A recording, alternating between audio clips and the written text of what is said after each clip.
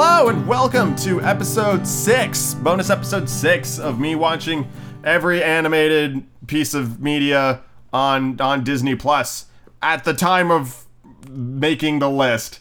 My worst fears have been confirmed, and they have started to add things behind me, including putting Dumbo on the list. Dumbo's now on the list, and it wasn't on there, so that's nice. But they added Iron Man and Captain America Heroes United, and I hated the Heroes United movie, so I'm not going back and watching that one. I'm just pretending it's not there, just for the record. So if you can sit there and be like, oh, you didn't watch them all the fuck you want. But I know how terrible the other one was, and I don't feel like suffering that again. So yeah, I'm not watching it. But we got a good chunk of movies for this week's. I'm sorry I missed a week. I'll be honest. I had a hump to get over in terms of watching these things, and after seeing over 100 pieces of animated Disney media, I was getting pretty fucking sick of it. And I had to take a break. I had to stop. So I watched just enough to finish this episode. I have absolutely no idea when I'm going to return to this. But since they're bonus episodes, I don't really feel compelled to make myself suffer if I don't feel like it. So that's kind of where I'm at. And in the last couple of weekends, I've been like off doing other things. But we got some movies to talk about in here. There's some good ones. There's some real fucking stinkers and a lot of painfully average films. That's enough for me talking. Let's get into it. Melody Time is kind of like Fantasia mixed with Adventures of Ichabod and Mr. Toad. Or it's like Fantasia mixed with Fun and Fancy Free. Fun and Fancy Free and Melody Time are fairly similar, except Fun and Fancy Free only has like the 2 stories, and Melody Time had like, I guess like 6 or 7. And it's a combination of like music paired with story animation, like you see in Fantasia and Fantasia 2000, and then stories told of like classic Americana stuff, like Johnny Appleseed and Pecos Bill, and occasionally there's some live action just thrown in there.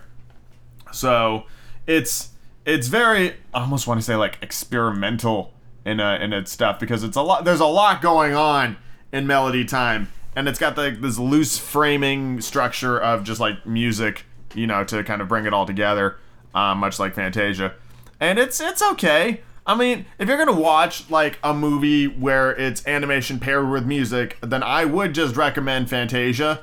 Because to my count, there are 4 of these now. There's Fun and Fancy Free, Melody Time, Fantasia, and Fantasia 2000.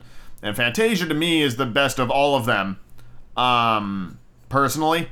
But Melody Time is pretty entertaining in its own way. I like it because it feels kind of like Fantasia feels like this like elevated form of entertainment that doesn't strictly feel like Disney. I mean, there's that bit with Mickey Mouse, but it just has like this kind of class to it. Melody Time feels like what would happen if they really kind of Disneyed it up, It's got a bit more of those factors that make Disney so like eternal, with its fairly universal storytelling, and it has that root in Americana that is pretty strong, and a lot of different Disney things. So yeah, it was entertaining. I have fond memories attached to Melody Time, so I enjoy it, and I'd give Melody Time I'm gonna give it a 6 out of 10.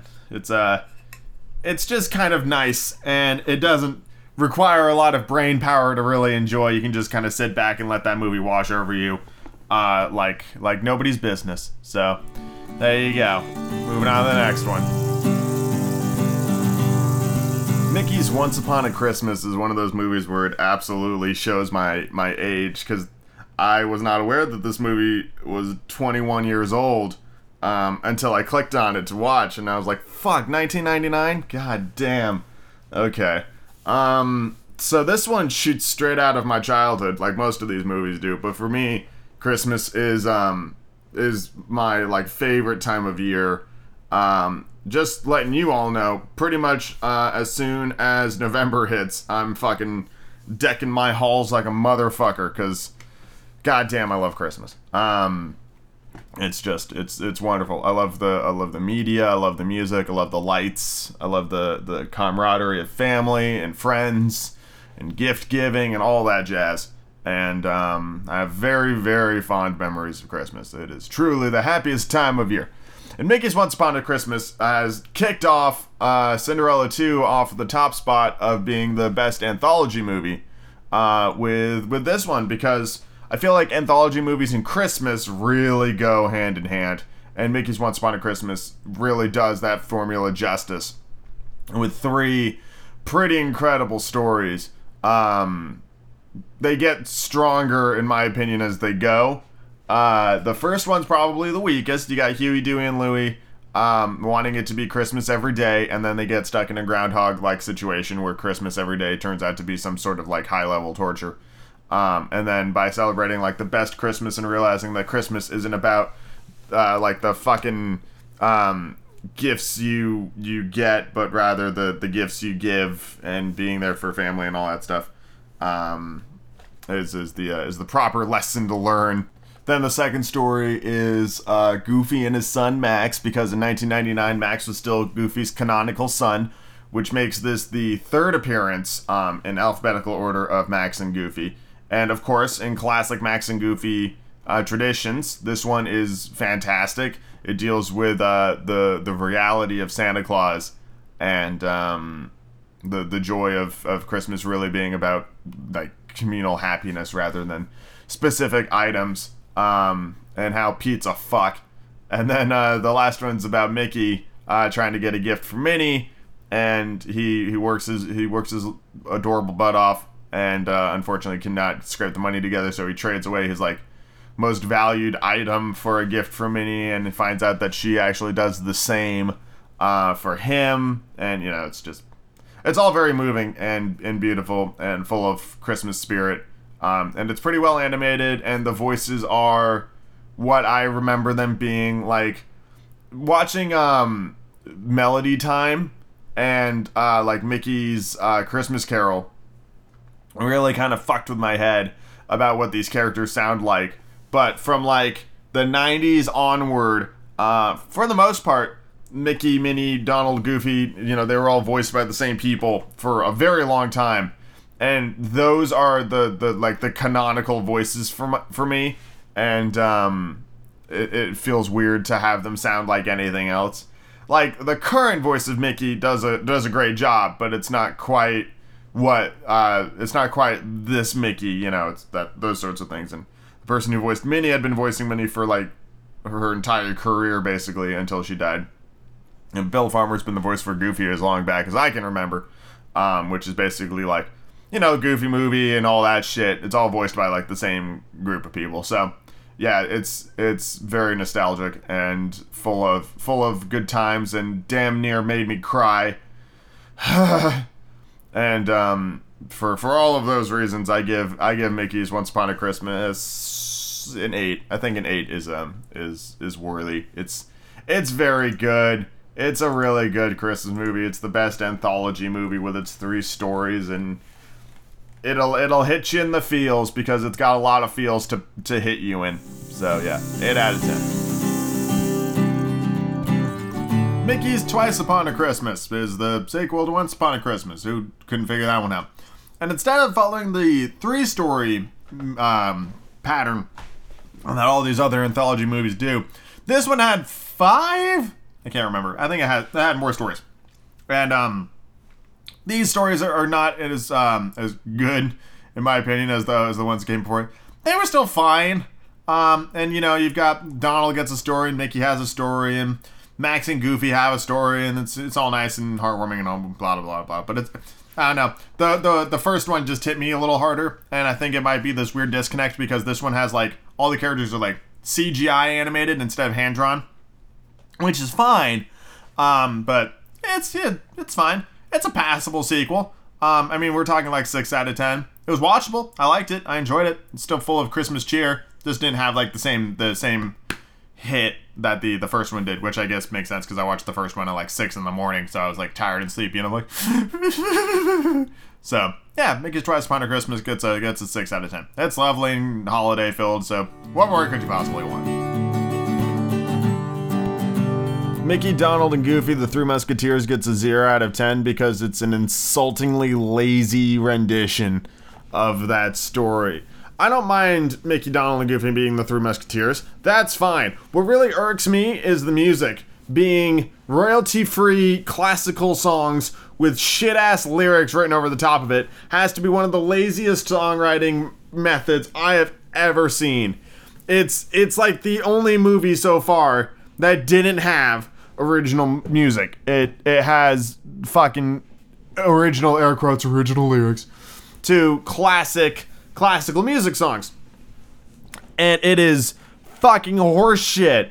And no, I got so mad once I realized that's what they were doing. I just bailed because I'm like, no, fuck you. I'm not gonna sit here and listen to your hackney, lazy bullshit. If you didn't put any effort in making the fucking movie, I'm not gonna waste my goddamn time watching your piece of shit movie. So fuck that. 0 out of 10. I was so bummed too because I'm like, that's the last like fucking possible movie of like Mickey doing a thing in this goddamn list. That's it. That was the last chance. And it fucking sucked. So god damn it. I would have loved to see a feature film with Mickey at the lead, but the only one on here is terrible. So I guess that's why Mickey, Donald, and Goofy don't really lead a lot of movies, because it sucked. God damn it. Moana. This is a great movie. It's got some wonderful music. It's absolutely gorgeously animated. It's a pretty fun story that takes a good spin on like the classic, like princess destined for whatever motif. Everybody loves The Rock.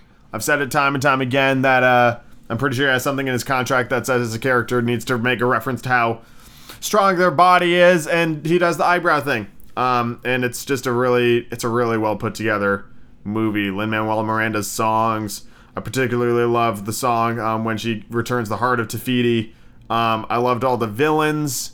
There's a very fun there's a series of trials that she has to go through, and Moana grows a lot, and this movie has quite a legacy. They're gonna add a whole big thing about water inspired by Moana to Epcot here pretty soon in the parks, and I would love to see more of this later on. Who knows? Fun fact, Moana's dad is voiced by Christopher Jackson, who played George Washington in Hamilton with Lin-Manuel Miranda. So it's fun to see that character, or not the character, the actor again in something else. So yeah, excellent movie. Solid 8 out of 10.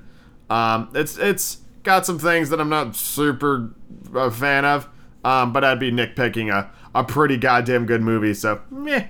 Moana, 8 out of 10. Solid film. Monsters, Inc. from 2001. I thought it was 3. Never mind, 2001. 19-year-old movie. This movie is funny for me because as I was watching it, I'm like, man, the intro sequence with the 2D doors and the jazzy number was really good. And then the movie kind of dips after that, and I'm just like, kid hijinks. Not really my forte. Well, I'll be damned if by the end of that movie, it didn't almost make me cry when Sully has to say goodbye to Boo. So, yeah, you know what? It's got some good bits and it's got some slow bits. But it's still a fun ride. I really loved the soundtrack. I felt like the soundtrack was really good, and I was really paying attention to it this time around. Which is not something I remembered about this movie, that the music was really good, but the music's really good. I mean, it still looks good. You can tell they hadn't quite figured out how to animate people yet. Boo looks a little weird, and some of the kids look a little strange. And I mean, that's why they focus so much on the monsters, which they do a pretty good job at. Actually, I think the monsters look pretty good. So yeah, I very much enjoyed this movie. It's it's not in like my top 5 of Pixar movies. There are some incredible Pixar movies, and indeed 2 of them are perfect. But it's a good movie, if you're watching them chronological order or something like that, or doing what I'm doing, I don't think you're gonna have a bad time with Monsters, Inc. Plus, I'm a sucker for Billy Crystal, and he's all over the place in this movie as Mike Wazowski. The one question I have is, I've only ever seen the second one, Monsters University, once when I saw it in theaters. So that's the one I'm really curious about. I know Monsters, Inc. is a good movie. We're talking 7 out of 10. It's a good, solid film. But I don't remember pretty much I remember bits of Monsters University, but I don't remember how I felt about it. And I think the fact that I saw Monsters Inc. before going to college, actually no, 2013, that would have been sophomore year of college for me. So I'm well past college now. Let's see how it fares as a college movie. Yeah, 7 out of 10 I think is pretty good for Monsters Inc. Steve Buscemi does a good job as Randall. I liked Waternoose. I liked the fact that the whole kind of the crux of the movie deals with this energy crisis. Not a lot of movies dealing with that, so that's fun. Yeah, this is a G-rated college movie. That doesn't bode well. 7 out of 10 for Monsters Inc. Alrighty. I think. Well, actually, I don't think. I prefer Monsters University to Monsters Inc. It has a lot of fun side characters. It's the second college movie that I've seen on this list. I think it might be the last. Pretty well, maybe, I'm not sure. I mean, there's things like the Proud Family movie. I have no idea what that's about. But possibly. And I suppose there is that bit where Andy goes to college and leaves his toys behind. I don't know, but yeah, it's a college film, and Emperor's, or not Emperor's, An Extremely Goofy Movie is a college film, and those are the two I can think of off the top of my head. And this one's really good. I enjoy the twists and turns. I enjoy the side characters, especially the cast of Uzma Kappa. I think Don Carlton is probably my favorite. He's just a fucking Ned Flanders, Minnesotan buffoon, and he's just the best. Yeah. I was thinking about it, I mentioned it in the Monsters Inc. Review, how this was going to impact me from a college point of view. And I did not go to a Greek college that had a Greek row, with all the fucking fraternities and sororities and stuff like that. So I'm not entirely sure if that's accurate. My gut says kind of, sort of. I went to a couple of parties, but I was not very much the party type when I was in college. But I will say, being tossed out of a major by failing the final exam of the first semester is unlikely. In the extreme. I'm sure schools could do that, but if that school, this was their first semester as freshmen, I didn't start taking major specific courses till my second year, really. There are those general graduation requirement classes that everybody has to take in order to graduate from school. So, that's what I would have started with. And then you work your way up to that kind of stuff. Because you do a lot of learning about yourself in college. And, they just kind of got jumped into this fucking thing right out the gate without having any time to self-discover. And that's kind of the biggest part about college. But I also appreciate this movie's message in that they cheated to win and they get expelled for their troubles. And then they go to Monsters Inc. and work their way up from the mailroom to become scarers. Meaning that they didn't have college degrees, but they still achieved their goals. And I'm that's nice. You don't see that a lot in movies. They didn't win, really. They won the competition, but they cheated, and then they get expelled for school, and then it's it's okay, we're still a part of the company, and then they worked their way up through a bunch of jobs, 6 or 7 different jobs, before they became scarers. So I appreciate that message. But yeah, it's a very good movie. I enjoyed watching this one a lot, and I always enjoy just college competition movies. They're fairly common in reality, but I like this one a lot. So I give this movie a 7 out of 10. It's a good old-fashioned college romp. Mulan from 1998, one of the last movies to come out during the Disney Renaissance period. I believe the one that followed this movie was Tarzan, which is, to my knowledge, considered to be the final movie in this Renaissance period. So we will talk about Mulan. This is the original, not the remake. I haven't seen the remake, so I'm not going to pass any judgment on that. I know there's a lot of controversy around that right now, but we're not talking about that. We're just talking about this movie. And this movie is pretty good. One of the things I love about this movie is that it understands its tone really well. For example, The last song sung in the movie is A Girl Worth Fighting For, because at the end of that song, they see the devastation that the Hun army has done to the Imperial army, having just pretty much completely annihilated them in the Tonchao Pass.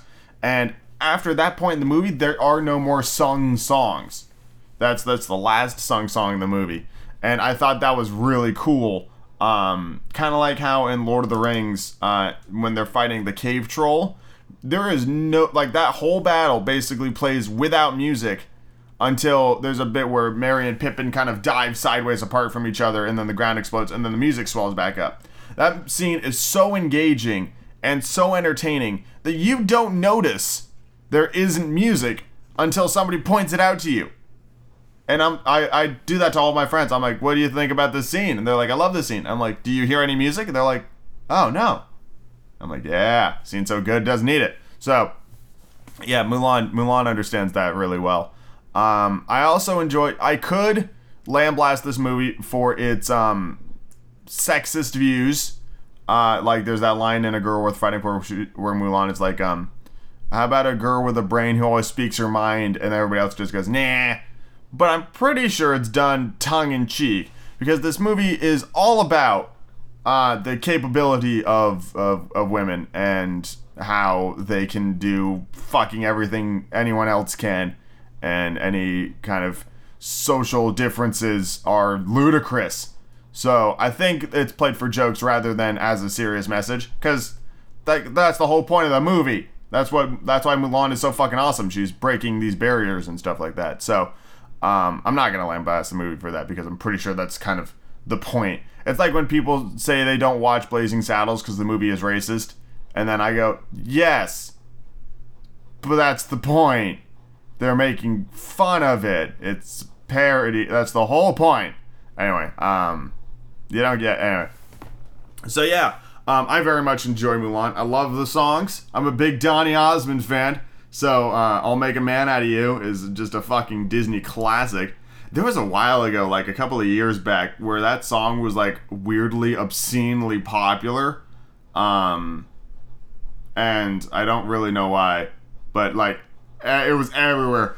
And maybe it was because I had a friend who was in like a stage play of Mulan. And so I saw it like on my social medias a lot. That might have been it. Mushu's great. I love George Takei in pretty much anything. James Hong is in this movie as the council. Yeah, it's really good. It's pretty well animated.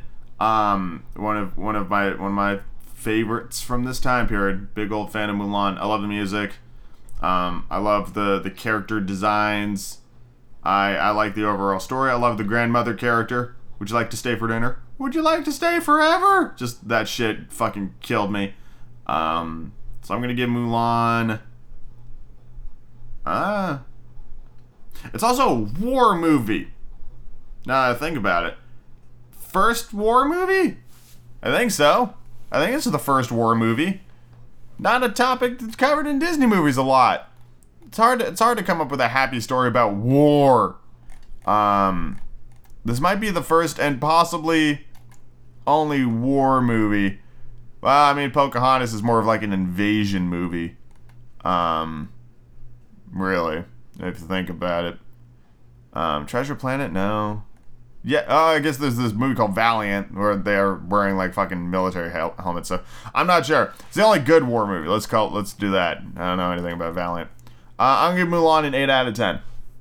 It's very good. I have no idea what the sequel is gonna be about, but apparently there's a witch in there that can turn into a hawk and fucking magic powers and stuff, and I think that's stupid. So yeah, there you go. I think for the first time, I'm gonna disagree with the grander scheme of things, because this movie got a 0 out of 10 on Rotten Tomatoes, and I don't think it's that bad. And that's Mulan 2. Don't get me wrong, the movie's a challenge, and I had to fast forward through quite a bit of it. I mean, we're still talking like 3 out of 10. But it is not unwatchable garbage, and I think that's mostly because I'm a goddamn sap for romance. And the story of the three soldiers, Chen Po, Yao, and Ling, falling in love with the princesses who they're assigned to bring to this other kingdom to do arranged marriages to create unity. is a pretty sweet one. And I also did it because not only were pretty much everybody from the original movie came back for this one, except for Eddie Murphy as Mushu. He got recast. Came back. But the three princesses are voiced by Lucy Liu, Sandra Oh, and Lauren Tom, all of whom are incredible actors. They are phenomenal. So I mostly did it for them because they are way too good for being in Mulan 2. That being said, they did a phenomenal job. And I feel like the movie did a fairly decent job of explaining why, like, Ling fell in love with his princess and so on and so forth. Like, the matches make sense. It takes a little while for some of them to really develop, but that's okay. What really drags this movie down is the conflict between Mulan and Shang caused by Mushu because Mushu wants to break them up. It's not nearly as charming as the scene in, like, Lion King 1.5 when Timon tries to break up Simba and Nala, because that's, like, only, like, 45 seconds instead of most of the movie. So, yeah, that conflict can fucking eat it. Also, Mulan's face animations are weird. They don't look great. Everybody else looks okay, but Mulan, for some reason, like, there's a lot of really weirdly animated to the point of it being like, that wasn't lip-synced well at all. So yeah, that's a bit strange. Some of the songs are pretty good, actually. Like the I Want to Be Like Other Girls song, which is, I also want to give a shout out to Judy Kuhn and Mandy Gonzalez, who are two of the singing voices for the princesses. There's also Beth Blankenship, but I'm not familiar with her work. Judy is the singing voice or just the voice for, I think she's both.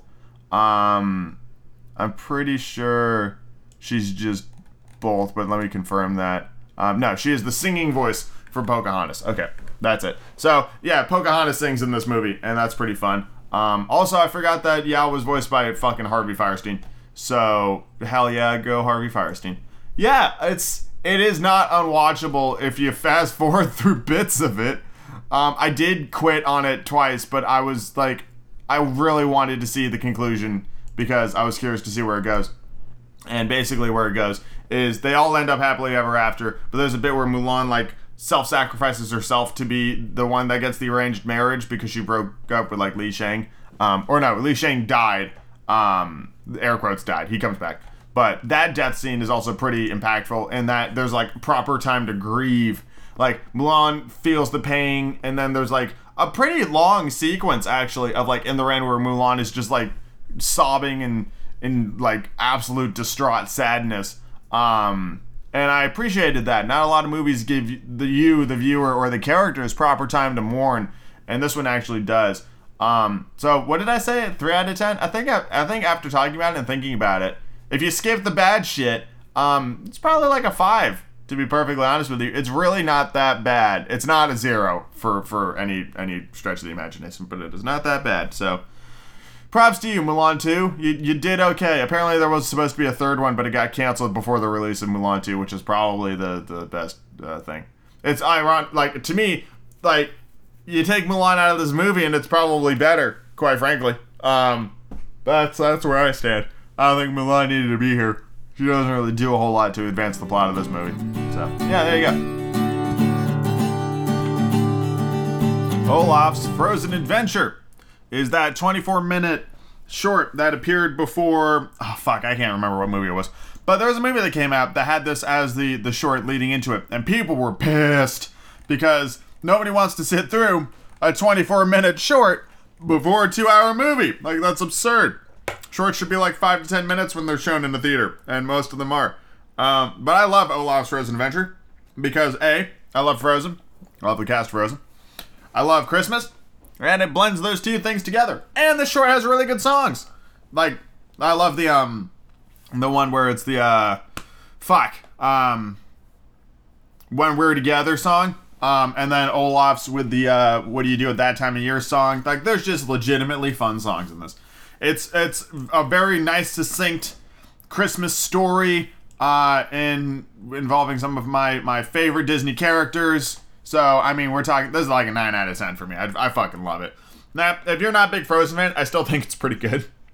Like, The animation's beautiful, and the music's really good, and it's really well done. It's basically like it's a little Frozen movie about Crimbo, and that's just magical and wonderful. So 9 out of 10. 9 out of 10. God damn it! Everything Frozen related gets a 9 out of 10. It's so good, but they need to not do anything else with it to keep it that way. And I don't believe we are getting any more Frozen movies. Let me confirm. Confirming. I mean, there's the Frozen Fever thing, Olaf's Frozen Adventure, Frozen 2. Yeah. I don't think... I believe there are no plans currently to make another Frozen movie. Of course, that can always change. But pretty positive that they're just gonna let it die and move on. So who knows where we're gonna go with the fucking here on. Frozen 2. No word about any sequels beyond Frozen 2. So good, leave it, let it die. It's wonderful. I love it. I'll rewatch it till my dying day. Well, that won't ever happen because I'm gonna be immortal. But I'll watch it forever until time stops and electricity is no longer a thing because I won't have to figure out how to run a power plant. So yeah, moving on. Oliver and Company. This one marks the beginning of a chunk of movies that I need to watch. Where I'm sitting here being like, oh boy, this is I have no idea what's really coming down the pipeline. It could be hit or miss, or it's a lot of unknowns in like the latter half of this thing. Anyway, Oliver and Company gets a couple of points right off the bat for being, I'm pretty positive about this, the only Disney movie with Billy Joel in it. And I absolutely love Billy Joel. I grew up listening to Billy Joel. He's a goddamn legend. And he plays Dodger, the fucking dog, who's kind of the main character, or one of the main characters, I guess. It's called Oliver and Company, and it's based off of Oliver Twist. I don't know how accurate that is, besides like the names of some of the characters. I'm pretty sure there was not a Chihuahua voiced by Cheech Marin in Oliver Twist. I'm pretty sure Oliver's not a cat. But it's like, that those are obvious. But it's like, I don't know the plot of Oliver Twist very well, so I can't tell you if it's accurate to this movie. I think this movie probably took like bits of Oliver Twist and turned it into this sort of thing. But I don't know for certain. One thing that kind of made me laugh, was, you've got the song Why Should I Worry, which is one of my absolute favorites. It's a fucking great Disney song because, hey, it's Billy Joel. But he's got a lot of reasons to worry. I mean, at that time of the song, his like dog dad Fagin was like massively in debt to a loan shark with like threatening Dobermans that were gonna come and kill him. That's a pretty big reason to worry. And then at the end of the movie, when they sing Why Should I Worry Again, I'm like, well, sure, you're not in debt anymore, but you guys are still like, on the street. Food is unknown. You still got lots of reasons to worry, and I guess maybe that's the whole Hakuna Matata thing. I don't know. But I was just kind of sitting there being like, maybe you should worry once or twice. Just every now and then. I don't know. That's just me. Bette Midler plays Georgette, the poodle, and that's just fucking delightful. There was a line in her opening song where she's referring to like kind of getting all dressed up, and she's like, I don't do it for my vanity, I do it for humanity. And I was just like, it's fucking great. That was really good. So yeah, I was a big fan of Bette Midler being in this movie. You'd fucking name another movie with Billy Joel and Bette Midler in it. I don't think it's possible. I think this is it. I think this is the only one. So yeah, I loved Dom DeLuise as Fagin. It's an excellent cast. It really is. But in terms, like, there's a point where, like, Georgette's introduced at like the midpoint of the movie, and I'm like, we're halfway through this film and they're still introducing characters. And then at the point of like the deal where Jenny goes to get Oliver back and Fagin just gives it to her, and like, you know, things kind of turn. That's like, we're like 15 minutes away. The movie's really strangely paced in that not a whole lot happens in this movie, but it's also at the same time like a really tight story. It's kind of weird. It does really well with the little that it has, and the like from the intro with Oliver in the box and like all of his brothers and sisters getting adopted and he's the only one, and Huey Lewis is singing Once Upon a Time in New York City, which is a wonderful song that I didn't remember that whole intro sequence. This movie really is a love letter to New York, not only having such New York icons like Billy Joel and Bette Midler be in the movie, but like the songs, the settings, it's like New York's awesome. And New York City is like one of the best cities in the world. Easily one of the best cities. It's probably my favorite, to be perfectly honest with you. I fucking love New York City. There's a like I don't like Seattle because it doesn't feel, it's like cringy and dirty, and I'm not a big fan of downtown Seattle. But fucking New York, it'd be the exact same really in New York, but it's different there, I guess. There's something about the city, like you kind of expect it, you know? Seattle has kind of changed for me, and I don't know, it's awful. Don't like it. But New York, I could walk those streets fucking anytime. I don't even want to be in Seattle at like noon. I don't.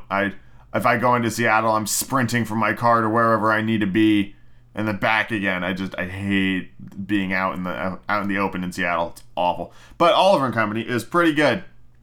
I'd give this a solid. Is there any reason to mark it down? Let's see. Is there any reason to mark it down?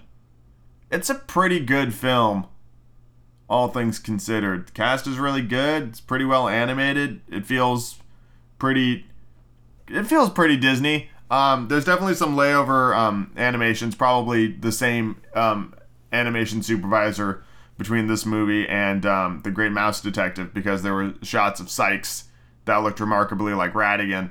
And indeed, they were made a year apart, 1987 and 1988, so it's probably the exact same crew, really, that did it. Also, there's a lot of layover with like the dog street gang, and somebody finding their place in the world is something that Disney has done quite a few times up to this point. Like fucking Lady and the Tramp 2 Scamp's Adventure is basically this. But I mean, yeah, there's a lot of Fox and the Hound too. There's a lot of dog gangs in these movies. A lot of dog gangs. Patch's London Adventure. So yeah, any movie with a dog is like part of it, they're gonna follow similar structures. So I'll give this movie an 8 out of 10 though. I really, really enjoyed it, and about 4 of those points are Billy Joel and Bette Midler. Oh man. So yeah, very, very good. Very good. And I've been taking a break, obviously, because like we missed a week with this stuff. So it's nice to come back in on a high note, especially because I have very mixed feelings about this next movie. Onward is such a conundrum for me because on one hand, you're like, ooh, Dungeons and Dragons. They even have a gelatinous cube in there. Isn't that fun? But it doesn't feel like... It definitely feels like it's mocking it more than it's celebrating it. And it really comes from things where it's like, oh, look, unicorns are raccoons. Isn't that funny? Hey, isn't that crazy? Look, it's a dragon, it's a pet. Oh, it's misbehaving. Go back to your lair, dragon. Ha ha ha. That funny? Ah, we're with the nerd culture. And I don't fucking believe at all for an instant that people would give up the ability to do magic because they're lazy.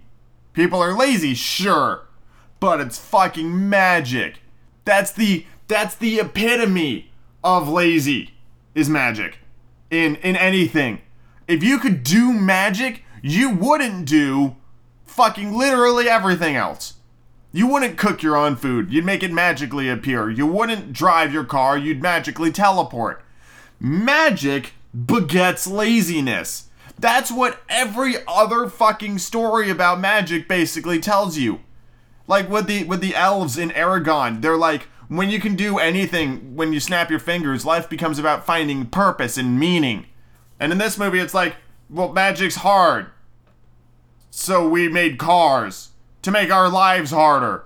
Instead of progressing down this pathway of instant gratification via magical means, we're going to slowly develop slower ways of doing literally everything. And that's just fucking, that's backwards. That's not how a logical brain fucking would do, you know? Oh my god. So yeah, it upsets me on that level. The core story is fine, you know? It's a little Weekend at Bernie's-y, and they spent a lot of their movie basically faffing about and wasting precious time, including like, this movie does the conflict resolution thing a lot, where like the brothers will butt heads and then kind of get back together, and then they'll butt heads again and then they'll kind of get back together, and then there'll be like a montage about how good brothers they are, showing scenes that appear nowhere else in the movie. They're just there for the montage. It doesn't do a good job of like celebrating their relationship, and it really could have been. And it's also the type of story that absolutely did not need to be told in this sort of setting. To me, they like had this story and then they're like, okay, but what makes it like fun and different? How about like high fantasy magic and sword and shield and they're elves? What? Crazy. Or trolls, or I don't fucking remember. Who cares? It's stupid. I really like the bit at the end when Chris Pratt, elf troll, gets to say goodbye to their dad and you don't hear what he says. I really like that. I thought that was a good way of doing it. It builds up this anticipation the entire movie about what they're going to finally say to their dad. And we don't know. I mean, he tells us later, but it's like you don't hear the actual interaction. And I thought that was a good move. But the rest of this movie is like, it's animated well. Bits of it are kind of funny. I always like a movie about a journey. It's kind of a road trip movie. I like those. Those are fine. But in terms, like, Pixar has 2 perfect movies on my list. 2! They know what they're doing when it comes to storytelling. And this one just does. This one feels like they fucking threw darts at a board and then mashed all these things together that didn't need to be mashed together. I feel like they really should have just picked a lane, you know? Not blending all these ideas together because this is lesser than the sum of its parts, for sure. So, I mean, I'm gonna give Onward like a fucking, I'm thinking a 4. I'm thinking a 4 out of 10. I'm not a fan. I'm really not. It doesn't feel like it's for me. I'm not sure who it's for. I think it's for people who have like a vague knowledge of this sort of like tabletop fantasy media, not people who actually play this tabletop fantasy media. And I'm sure there's like, if I found like a behind the scenes featurette, some fucking supporting art director out there is going to be like, oh yeah, I played D&D once in high school. I'm a big fan. I'm sure it's out there. But it doesn't come out in the movie. That's what's key. I don't care if they do it, if the people who made this movie are big fans. If they are, then they did themselves a disservice as well. It doesn't come through in the movie. And that's my final thing on that. Let's move on to a movie that is on the list and therefore gets seen, but is abso-fucking-lutely not a Disney movie. The Peanuts movie is interesting. I love the animation. I think it does a really good job of capturing that original like 2D Peanuts magic in a 3D space, which is challenging, I'm sure, from an animation point of view. But it's stylized really well. It does this weird thing where it'll have a storyline and then it just kind of farts into nothingness, and then it has a storyline, and then it farts into nothingness, and it has a storyline, and it farts into nothingness. You spend like 10 minutes with Charlie, like, learning how to dance, and then he goes to the dance, and he makes a big mess, and then they never talk about it ever again. And then you spend like 10 minutes with Charlie reading War and Peace in a day, which is absurd.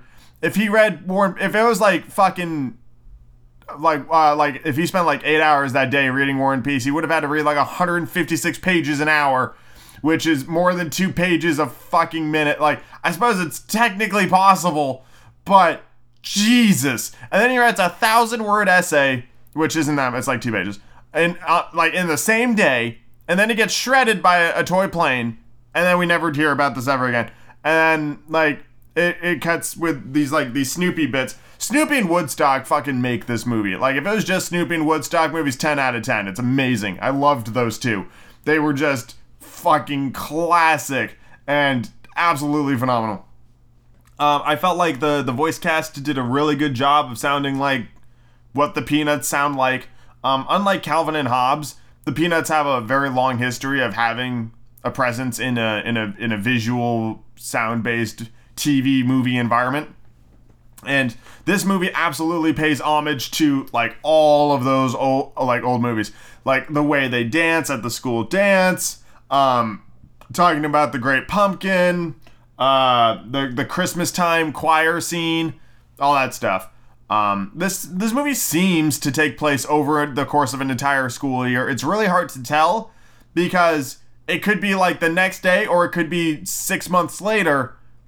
There's no real visual connection to the passage of time in this movie, because it flows. Like, you'll spend a lot of time on one day, and then all of a sudden there are like Christmas lights up, and there was no mention of it anywhere. So the Christmas like choir scene seems super out of like the blue, and then it's like 30 seconds later, and someone's saying it's like fucking first day of summer vacation, and I'm just like, oh wow, we were just fucking leaping all over the place.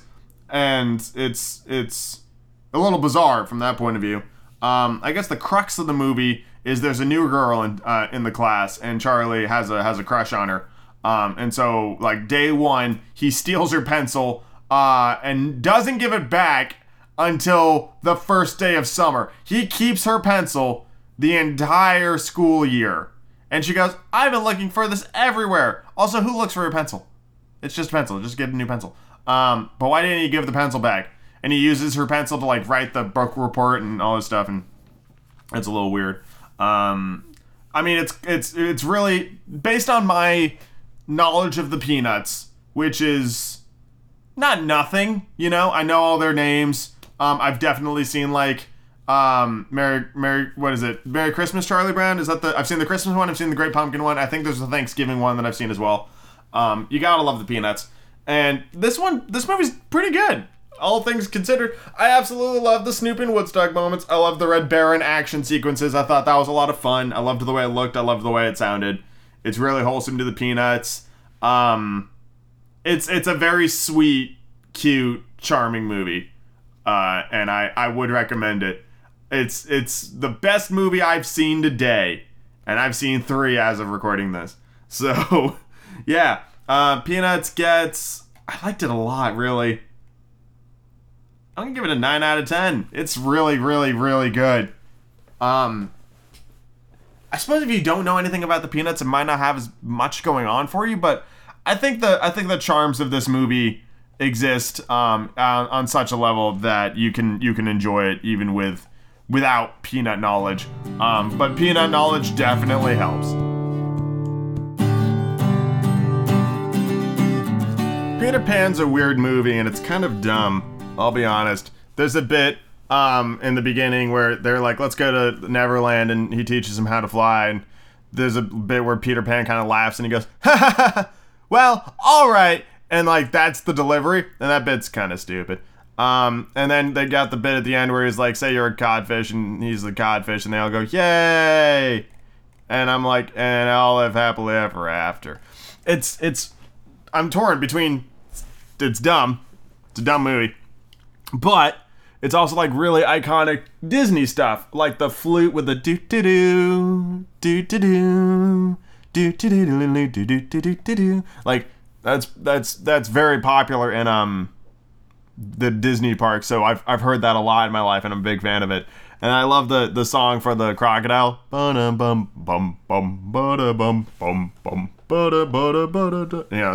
That's really good too. Movie's racist as fuck, of course. But all the classic Disney movies tend to have some problems. So this one just also has problems. And it has a very stereotypical depiction of Native individuals. I was going to say Americans, but they're from Neverland, so, Native Neverlandians, I guess. So it's got some issues on that front. Captain Hook is interesting as a villain because he wants to kill Pan because Pan chopped off his hand. And they talk about that, and Smee's like, oh, that was just a childish prank. And Hook goes, true, but... And I'm like, what the fuck? It's not a childish prank. He cut off your fucking hand. That is not a childish... Haha, got you. I pranked you so good. Hook didn't sit there and go, oh, you got me good, Pan. He went, motherfucking 12-year-old demon-flying child just chopped off my fucking hand. That is not a childish prank. So that's horseshit. And then Peter basically spends the rest of the movie torturing Hook. Like, Hook cries at several points in this movie because of just all the shit he has to put up with, including being eternally tormented by this ticking crocodile that loved the taste of his hand so much it wants the rest of him. So Hook gets a raw deal in this movie, and he doesn't die at the end. He just runs off into the sunset after being chased by the crocodile in order for him to return, presumably in the beloved Peter Pan sequel, Return to Neverland, which I've never in my life seen. But as much as I love the music and I can appreciate the iconicness of the story, I've read the original book, so I'm not a big Peter Pan fan.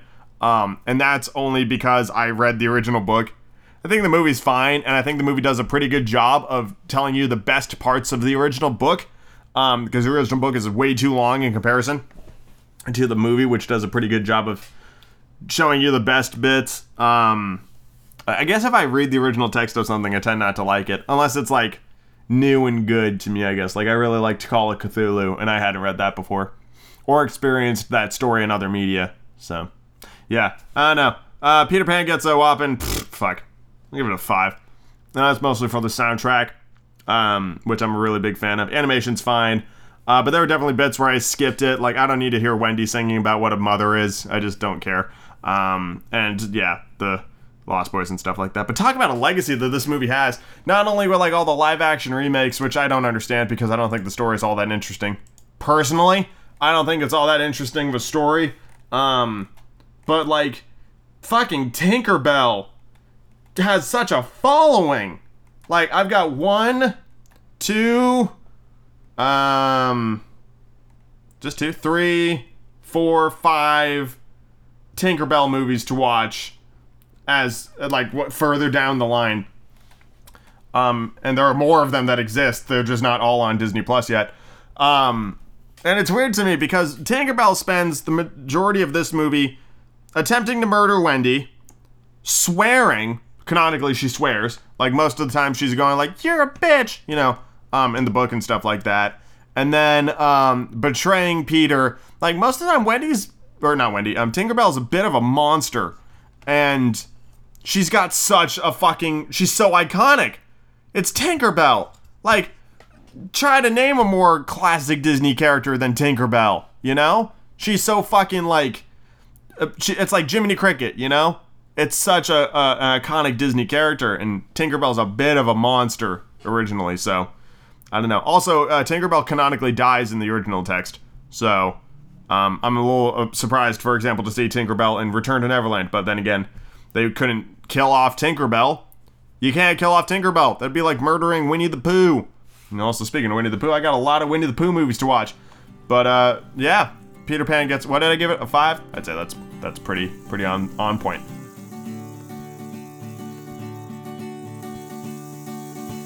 Thank you all very much for listening to this week's bonus episode where we watched a couple more films. We definitely went some places. No, like, really clear winners and a couple of pretty average ones. I think the biggest surprise for me was that Peanuts movie. I really enjoyed that. That was just nice. And I'll see you all next time for the next round of movies. Have a good one, everyone.